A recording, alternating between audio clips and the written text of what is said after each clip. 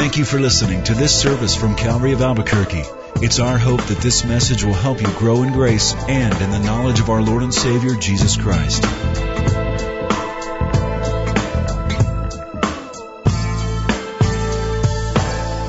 Father, we thank you for the gathering of the people together, your people, the family of God. We call this a sanctuary or a church. It's simply an auditorium where the church gathers. We are your church. We are your people, the sheep of your pasture, the people of your hand. We thank you for being such a great shepherd to us, taking care of us, all of our needs. Besides that, even blessing us above and beyond sometimes. Father, we're here to sing, we're here to praise, we're here to listen and apply and to commemorate that we have been bought by the blood of Jesus Christ, a lamb without spot or blemish. In Jesus' name, amen. Turn in your Bibles to Matthew chapter 26. We happen to be in the right place for our communion service tonight. As you're turning there, let me tell you a story of what happened to me several years ago. On my birthday, I got a birthday card, and it's the kind that when you open up, it plays a song.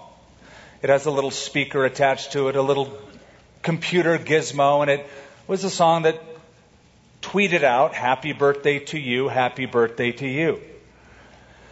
And I read it and I listened to it and it was sweet, but this isn't something you're going to save. I threw the card away eventually. But get this.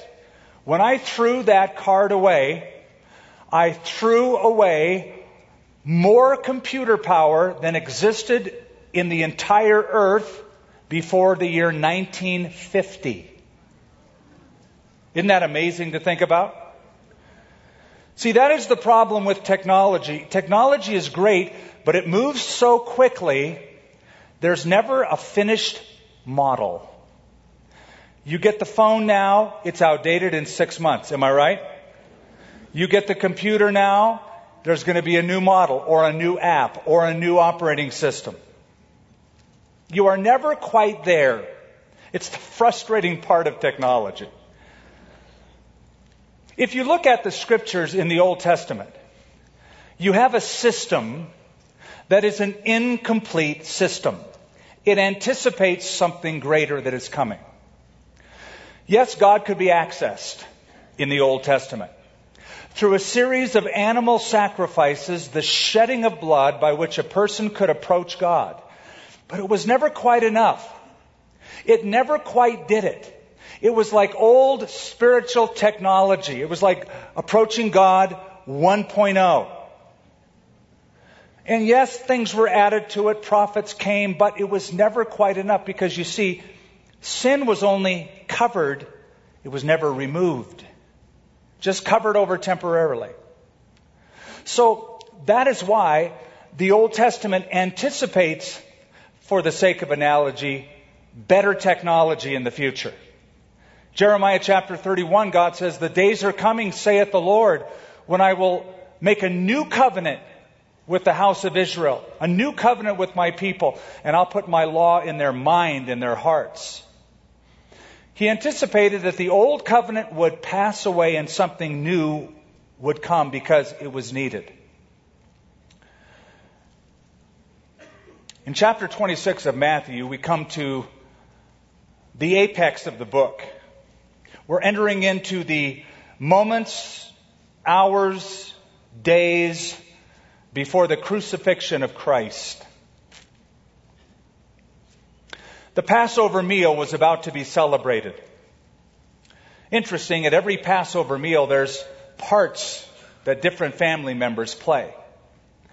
And the part that a child selected in the family is to play at every Passover is to ask a very key question.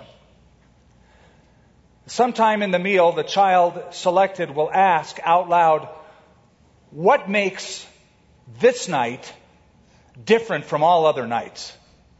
That's the setup question, because the father, the host, will talk about the deliverance of the children of Israel out of bondage into freedom by God. They're taught to see this night as a special night. But indeed, above and beyond just the Passover celebration, with Jesus Christ bringing new meaning to the ancient Passover celebration, this night would be an incredibly special night. Because the lamb that the Old Testament anticipated would be a lamb that would once for all take away the sin of the world, and that would be Christ. That is why the great Bible teacher Graham Scroggie, he's a British guy who lived several years ago, wrote some great books on Scripture. He said, if you cut the Bible anywhere, it will bleed. It all speaks of this impending sacrifice. And said that same author, all pre-New Testament history looks forward to the cross, while all post-New Testament history looks backward to the cross. So in chapter 26, we read in verse 1, now it came to pass, when Jesus had finished these sayings, that he said to his disciples, now all of this will lead up to the upper room and the meeting with the Passover meal. You know that after 2 days is the Passover, and the Son of Man will be delivered up to be crucified. Then the chief priests, the scribes, and the elders of the people assembled at the palace of the high priest, who was called Caiaphas, and plotted to take Jesus by trickery and to kill him. But they said, not during the feast, lest there be an uproar among the people.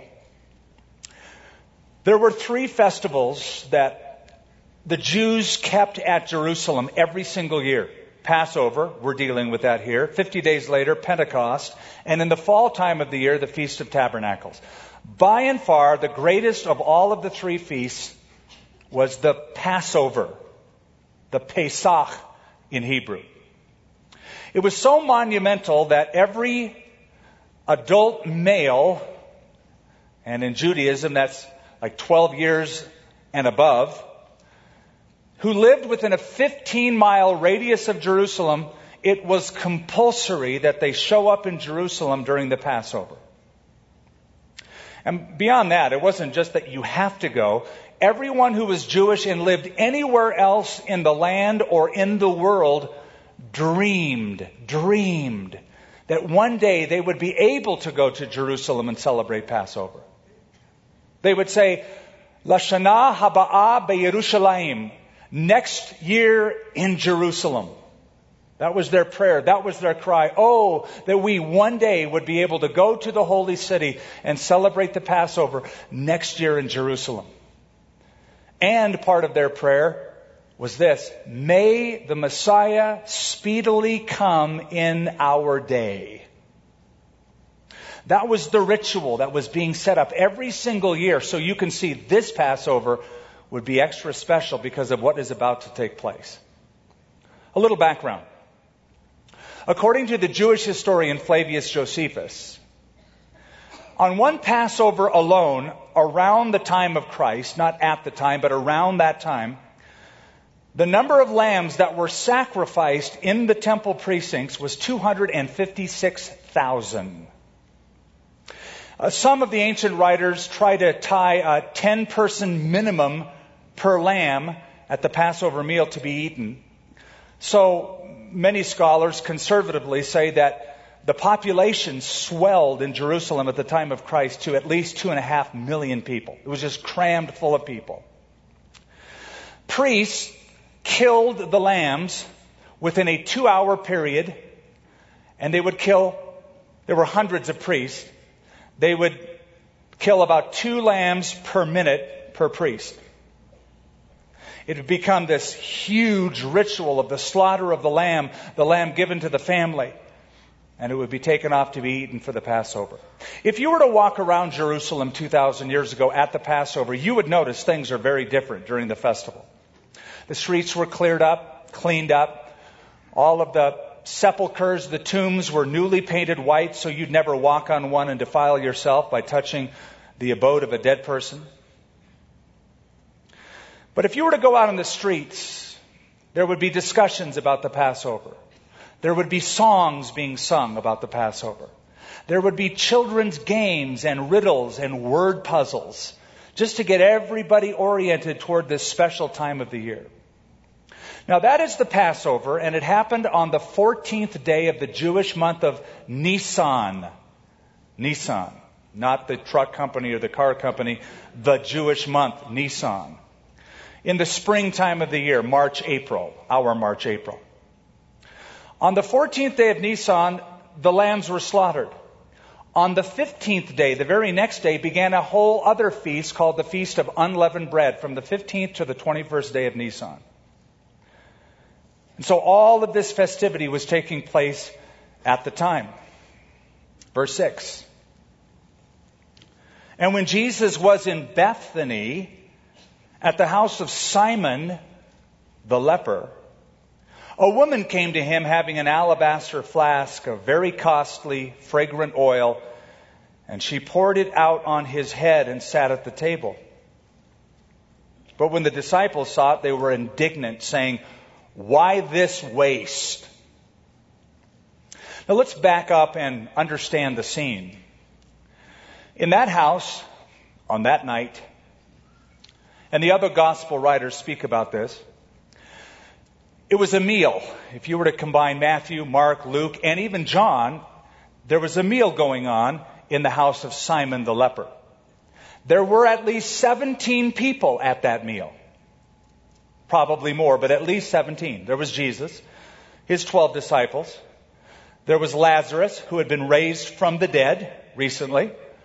His two sisters, Martha and Mary, and Simon, who's called Simon the leper. Now we have to just underscore the fact that he would be called Simon the leper, not because he had leprosy at the time. He was Simon the ex-leper.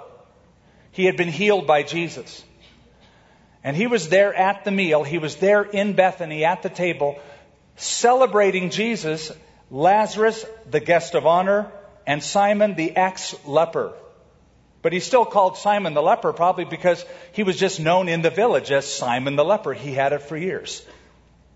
I found a little bit of history. If you were to stand on the Mount of Olives, and some of you have, if you look directly west, you're looking down at the city of Jerusalem, the wall around it, the Temple Mount, Mount Zion behind it. If you were to look off to the west from the Mount of Olives, you look down toward Jericho and the Dead Sea. On the slope of the Mount of Olives, just over the other side, was the town of Bethany. That's where Lazarus lived. That's where Martha and Mary, his two sisters, lived. That's where Jesus hung out a lot when he was in Jerusalem. But according to the Essenes, have you heard of the Essenes before? Have you ever heard of that name? It was a group of very severe living people down by the Dead Sea. According to the Essenes, Bethany was the place where sick houses were, where people were gathered together who had ailments and they were being nursed back to health. And there was a leper colony in the area. So it was not uncommon to see sick folks, and it would certainly be a place for Simon the leper to gather. Now at this meal is Simon, is Lazarus, and according to the other texts of Scripture, Martha, his sister, is serving, and Mary is sitting at the feet of Jesus, and Mary is the one that has the expensive oil, pouring it upon Jesus. All of that is this setup. Look at verse 8. But when his disciples saw it, they were indignant, saying, "Why this waste?"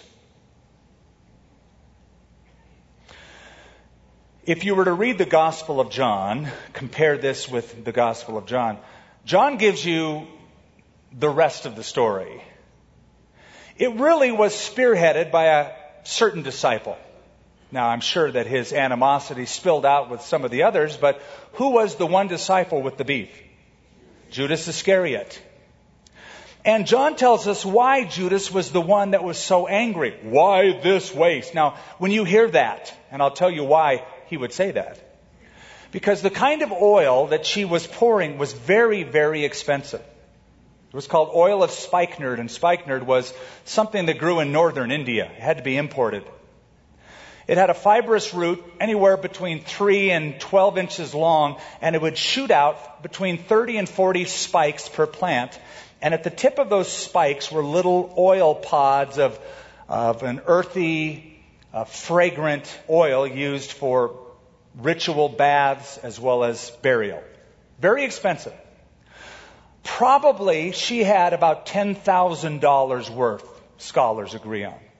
So when you hear the disciples going, why this waste? It sounds so noble. It sounds like, yeah, we want this guy on our board. Because he's going to say, if you make an expenditure, hey, you shouldn't be wasting God's money. It sounds really noble. But again, John tells you the rest of the story. It says that was because Judas was a kleptes, a thief. Kleptes, we get the idea of kleptomaniac from that. And the word kleptes means somebody who steals by a carefully prescribed program. In other words, somebody who had plotted out the income that comes in and over a period of time was extracting money. John chapter 13 tells us Judas was the treasurer. So he didn't want to lose control of any money going toward or around Jesus. He wanted it for himself so that he would have more money to steal. But some of the other disciples must have got caught up with it as well. For this fragrant oil, say these disciples, whoever they are, spearheaded by Judas, might have been sold for much and given to the poor.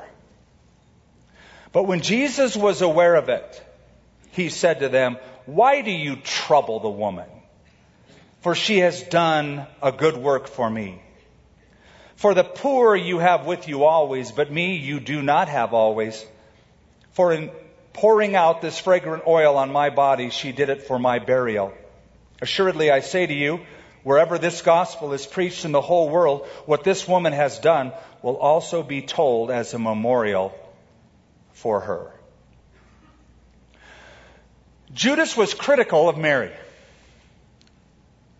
And Judas was hypocritical before God. Judas is what we would call a sin sniffer, a fault finder. You know the type? If you're around him or her, their little legalistic sensors are always out. They're sniffing for sin. They're finding fault with anything and everyone. Critical of Mary, hypocritical before God. You remember on the Sermon on the Mount, Jesus said, first remove the speck from your own eye when you see a speck in your brother's eye, first remove the telephone pole from your eye, basically. The mote, the beam, the speck, the log. Remove that so that you're able to see. I have a brother who has been a golf pro for a number of years. And I was with him and I was asking him about different drivers to use because my balls don't always go straight. When I hit them, they go off to the right a lot, or if I try to correct, they'll go off to the left when I try to make a drive. So he said, well, here's a good club for you, Skip. It's about that big around, the driver head. It's huge. So I said, so why is bigger better? He says, because the way it's constructed, it's a more forgiving club. I said, explain forgiving. He said, it's got a bigger sweet spot. You have more surface between the toe and the heel of that club so that if you hit the ball like you hit the ball, erratically, sometimes in the middle, but not usually, sometimes on the heel and the toe, it's going to be more forgiving and give you a straighter shot overall. It's more forgiving. It has a bigger sweet spot. And I heard that and I thought, wouldn't it be great if more of us Christians had a bigger sweet spot? Not like Judas, not critical and hypocritical, but a sweet spot of being forgiving. And not assuming that this woman has bad motives in pouring this out, but good motives. And so Jesus rebukes the disciples, Judas included. And notice he says in verse 10, or in verse 11, for you have the poor with you always, but me you do not have always. Now, don't misunderstand that passage. He's not endorsing poverty or saying that we should be apathetic in the face of human suffering. He is simply giving us a better prescription for divine stewardship. That in all of life, there ought to be a priority.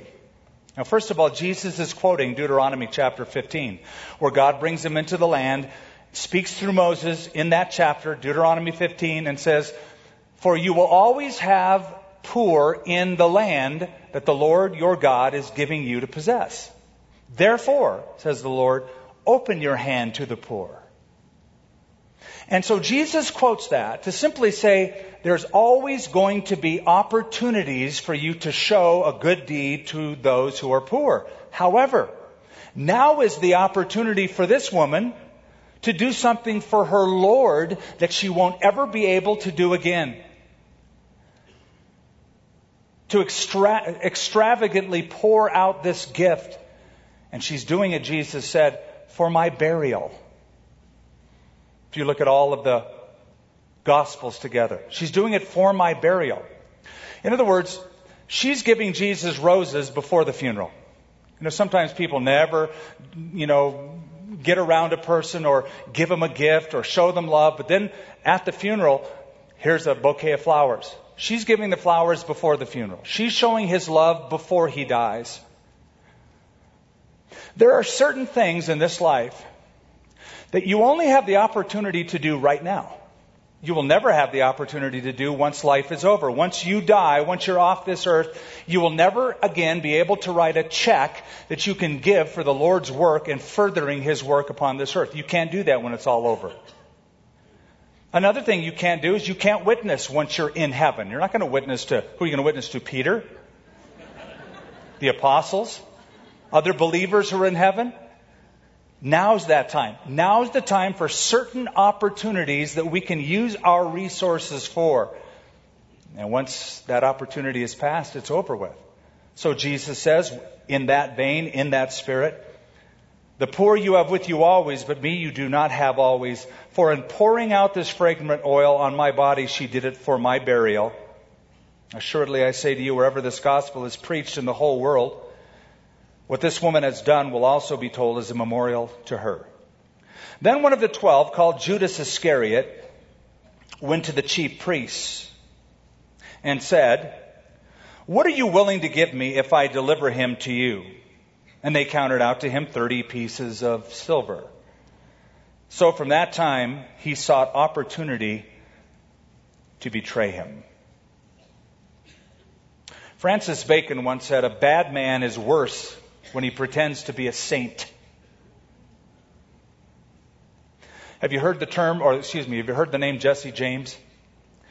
When you think of Jesse James, do you think of a church-going Christian or do you think of a murdering thief? Think of a murdering thief. It's because he was. He held up banks, he held up trains. But get this.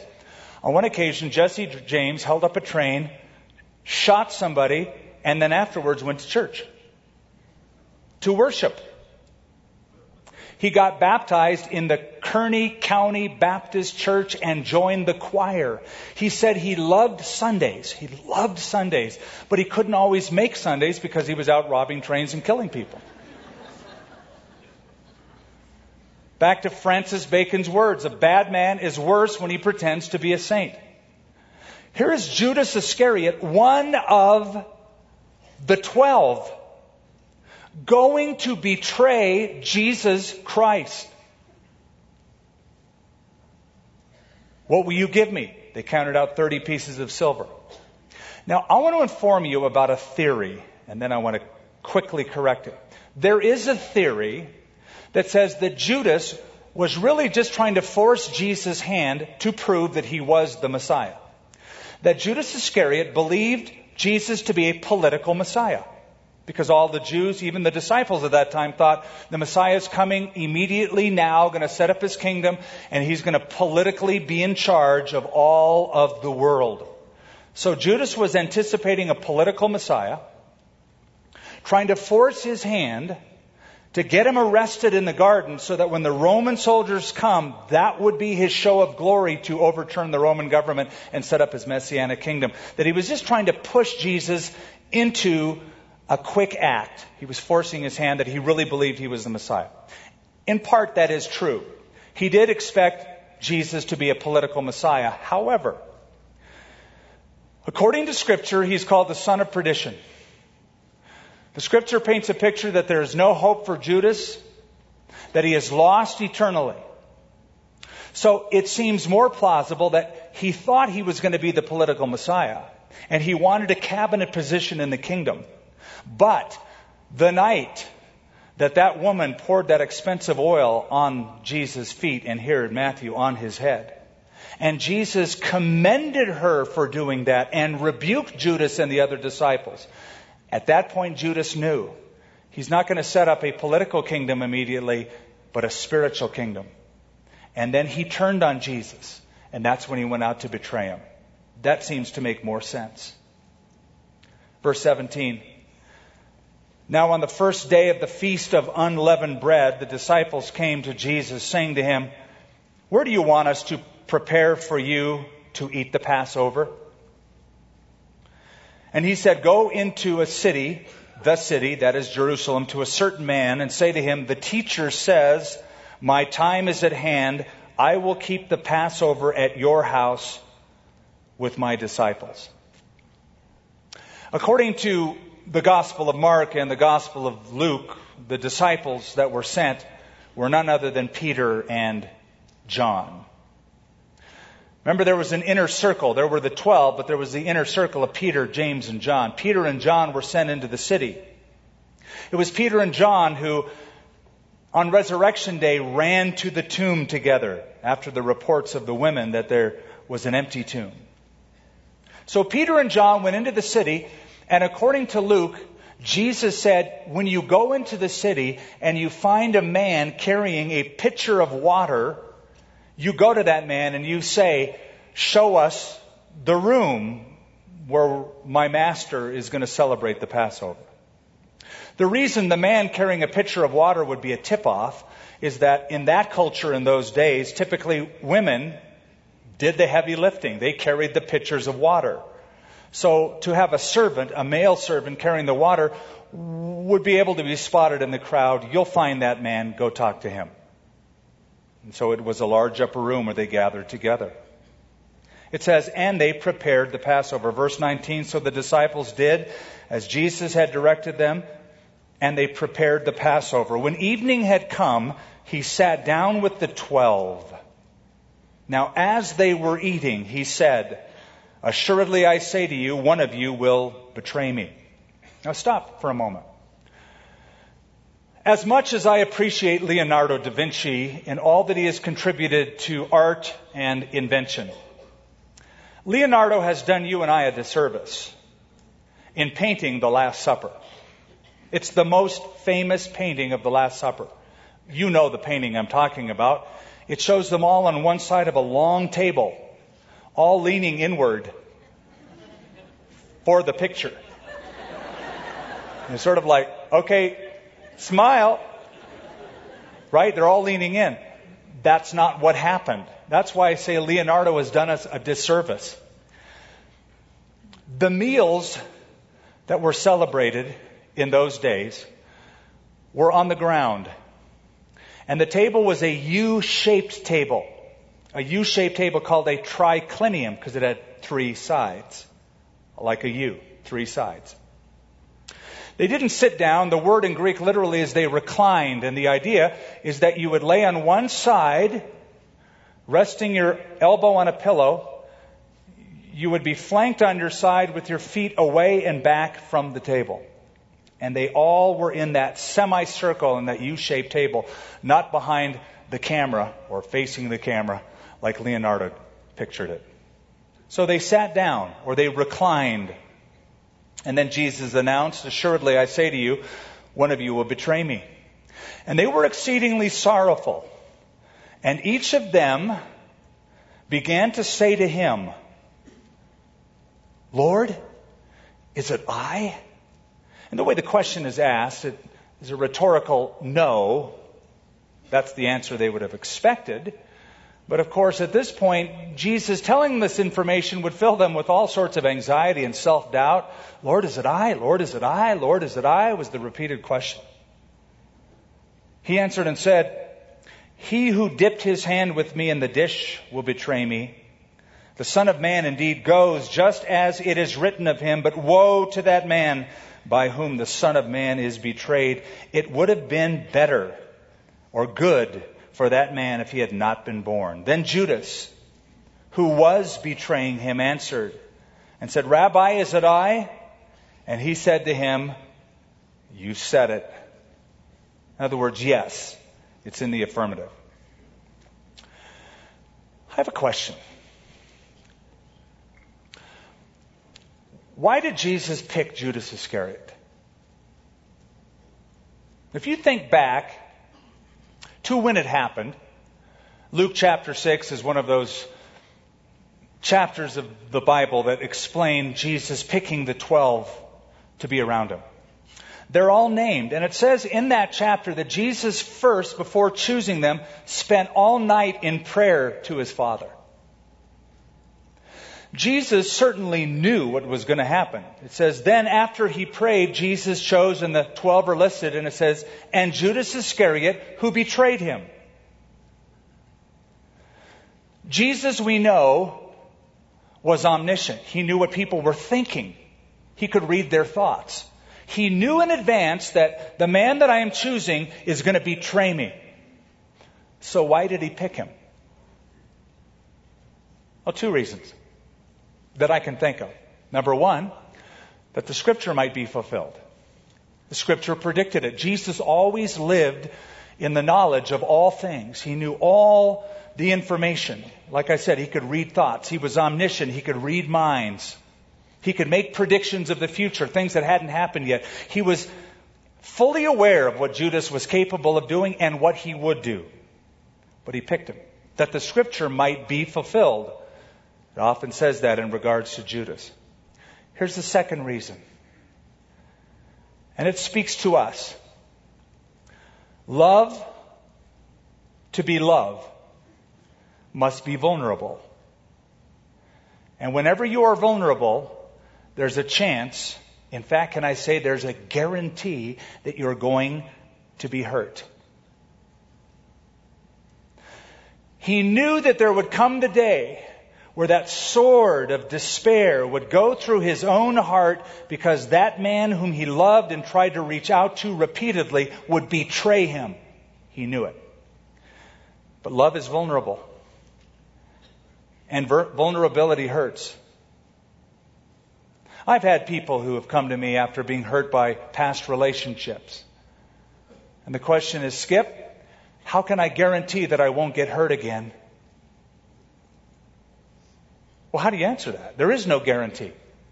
If you're going to love someone, you're going to put your heart on the line, and you will get hurt at some point in that process. If you think you can live with the shelter so that you never get hurt, not going to happen, not going to work. When two people get married, they say vows to each other. For better or for worse. Not for better or for best. Not for richer or for richest. Not in good times and better. Sickness and in health till death do us part. To love is to be vulnerable. To be vulnerable is to be hurt. So Jesus picked Judas, knowing what was coming, reaching out to him through the entire process of 3.5 years. And that's the big difference between Donald Trump and Jesus Christ. If this were Donald Trump, he would look at Judas and say, "You're fired." But in that upper room, at that triclinium, John was to the right of Jesus, Judas was to the left of Jesus, and both those places were considered the place of honor at the table. Only do you get that spot at the table by the invitation of the host. Jesus had to have said, "Judas, I want you here next to me." Reaching out to the very end, knowing that he would be hurt and betrayed. And Judas, verse 25, who was betraying him, answered and said, "Rabbi, is it I?" And he said to him, "You said it." John chapter 13 says, when he had eaten the morsel that Jesus dipped and gave it to Judas, as soon as he had eaten the morsel, that Satan entered into him. And Jesus turned to him and said, "What thou doest, do quickly." Judas got up and walked out into the night. We're going to go down to verse 30 and we're going to close tonight and we're going to take the Lord's Supper, because this gets us to the very supper itself, the very Passover meal itself. Verse 26, "And as they were eating," that is, eating the Paschal meal, the Passover supper, "Jesus took the bread, blessed and broke it, and gave it to the disciples and said, 'Take, eat, this is my body.' And he took the cup and gave thanks.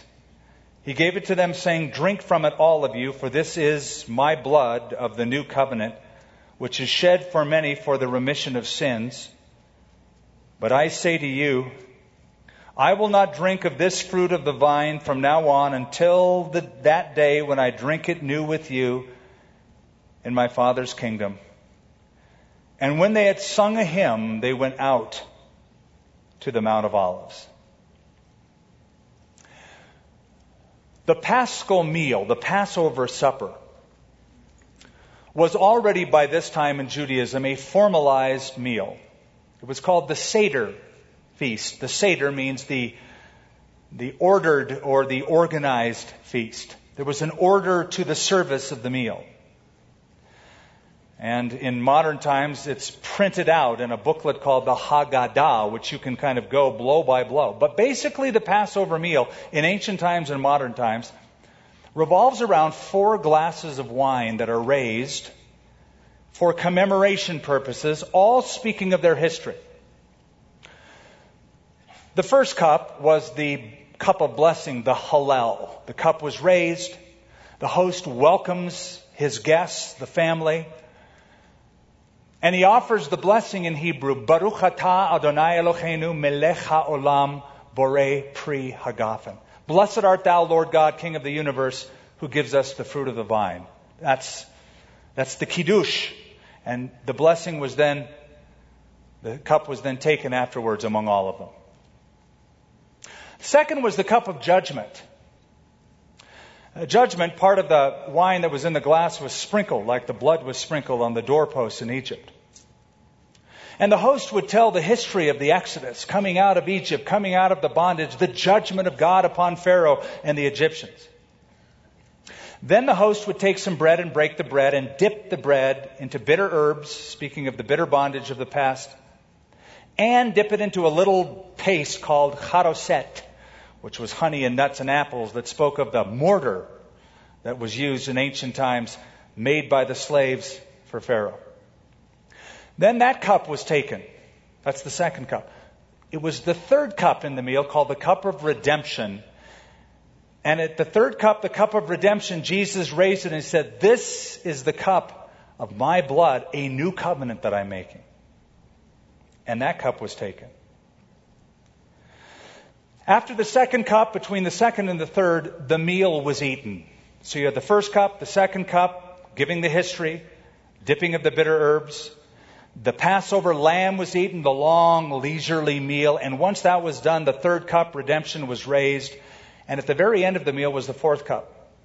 That was the cup of praise, a Hallel psalm, a hymn was read and sung. And that's why in verse 30 it says, when they sung a hymn, it's part of that Seder feast, they went out to the Mount of Olives. All throughout their history, at every Passover meal in Jerusalem, in Galilee, around the world, these components were being done in the Passover Seder that night. They had done it throughout their history. They had done it for thousands of years. But now Jesus Christ is transforming an ancient meal into a different meaning. No longer does this speak of the temporary physical bondage out of Egypt, but the permanent spiritual deliverance from sin. It's my blood. It's my body that is broken. And Jesus said, you will do this often and you will do it in remembrance of me. Now get this. Jesus told them to do it. That's the Lord's Supper. That's what we're celebrating tonight. Do it often. Do it in remembrance of me. And I thought of something when I was going through my studies this week. In fact, I saw it as a case for taking the Bible literally. Have you ever talk to people who say, well, you take the Bible literally. And the Bible was never meant to be taken literally. So listen to this. Jesus gave his disciples a command and told them to do something. Did they see that as a figurative command or a literal command? As a literal command. They actually did get together and break bread throughout church history, beginning with the early church. Acts chapter 2, they devoted themselves to the apostles' doctrine, breaking bread. That's the second on the list, fellowship and prayer. In Acts chapter 20, they were breaking bread every single week. It says when the church got together, the first day of the week, to break bread. It was the celebration of the Lord's Supper. So they took it and applied it literally. Okay, now, when it comes to today, we're never told when Jesus said do it often, how often. He didn't say do it often, every week, every day, once a month, once a year. He didn't say. He just said do it often. Some churches, some people do it every single day. Some people do it every single week. We do it once a month, but we encourage people on your own, in your homes, in your home fellowships, with your other small groups, take the Lord's Supper. I take it every single week with a group of my staff members up in my office in between services. They took the Lord's Supper, and it spoke to them of God's great forgiveness through the Passover lamb, not the Passover lamb in Egypt, but what that lamb spoke of in the future, and that is our Messiah. I'll close with a story. King Louis XII, the King of France, wasn't always the king. He had enemies. Oh yes, he ascended to the throne, and yes, he ruled over France, but before he ascended to the throne, he was a prisoner, kept in prison by his enemies. Once he was released, then he was coronated. His enemies were in morbid fear that the king would destroy all of them. In fact, King Louis XII's advisors said, kill all of them. Exact revenge on your enemies. They've sinned against you. They've tried to hurt you. They put you in prison. King Louis decided he wouldn't do that. But rather, he ordered a document to be written with all of the names of all of the people who had committed crimes against him. And then he took, and at the end of their name, he wrote a cross in red ink after each name. When his enemies heard about that, they thought, that's our death warrant. He's marking it with red ink. That signifies our blood. He's going to kill us.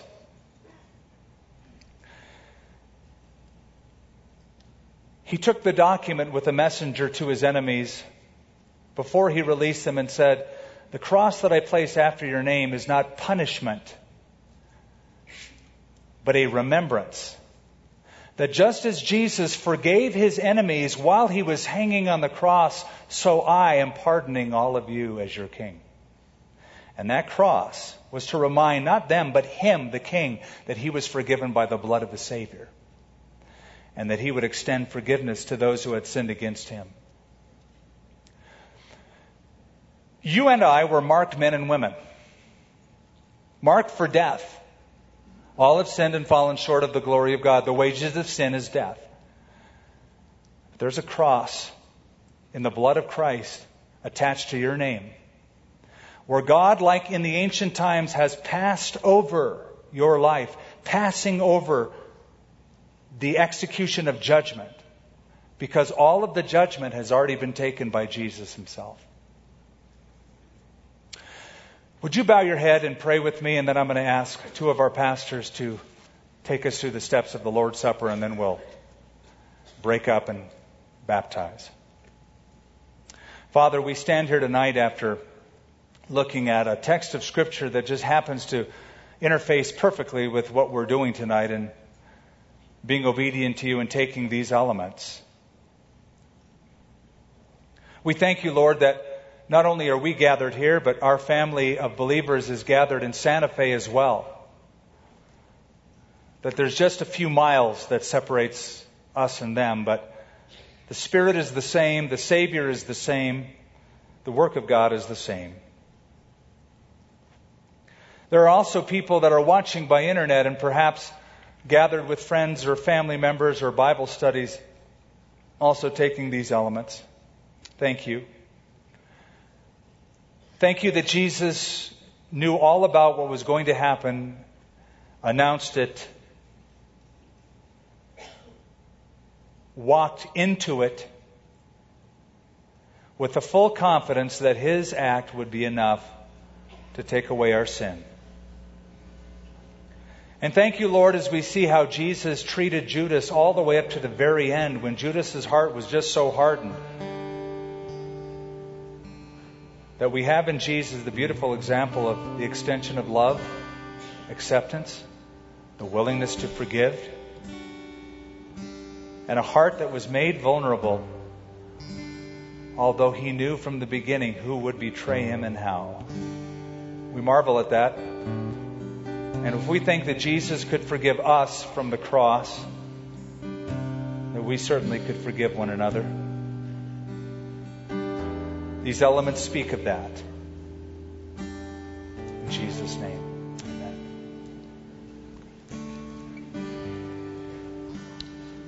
On your chair there should have been a little cup of grape juice as well as a cracker on top. Let's begin by peeling off the top and taking out that little cracker. As Pastor Skip just read, Jesus gave us the example. He gave us the model. And He began with the breaking of the bread. And He said that it represented His body broken. And we read that in 1 Corinthians 11, Paul pointing back to this Passover supper, this first model that Jesus gave. And he said that it represented His broken body. And we recognize that, as Pastor Skip has said many times, this great exchange occurred. His brokenness for ours. The world is a broken place, isn't it? And as we take this, we recognize that we can be healed and we can be made complete because He was broken. Let's pray. Father, we do remember Your broken body, broken for us. And as I hold this cracker in my hand, it just happens to be broken, and we can break this, and as we chew it in our mouths, it's broken, and we're reminded of Your body that You gave freely, and You were allowed it to be broken so that we could be made whole. And so we take this now and we celebrate and we say, thank You, Jesus, for taking our brokenness and making us whole. Amen. Let's take the cracker together.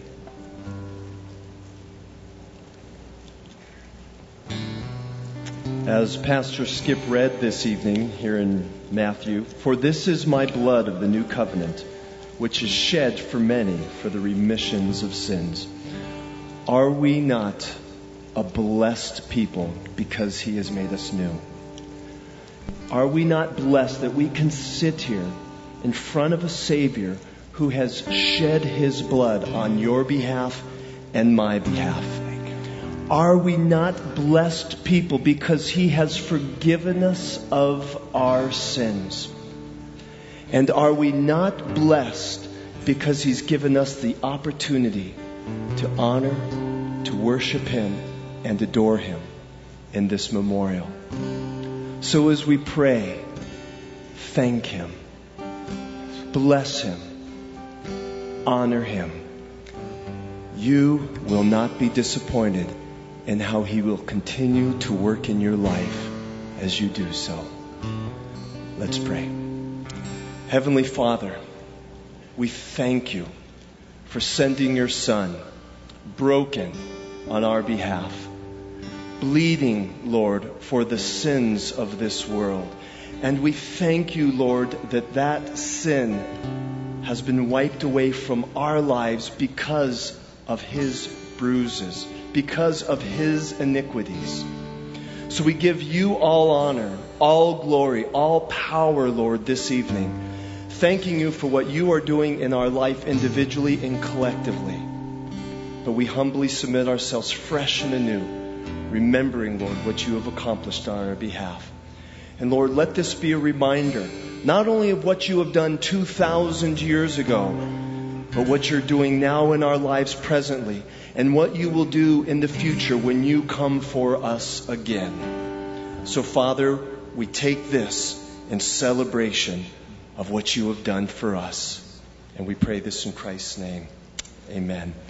Let's partake together. Thank you for listening to this service from Calvary of Albuquerque.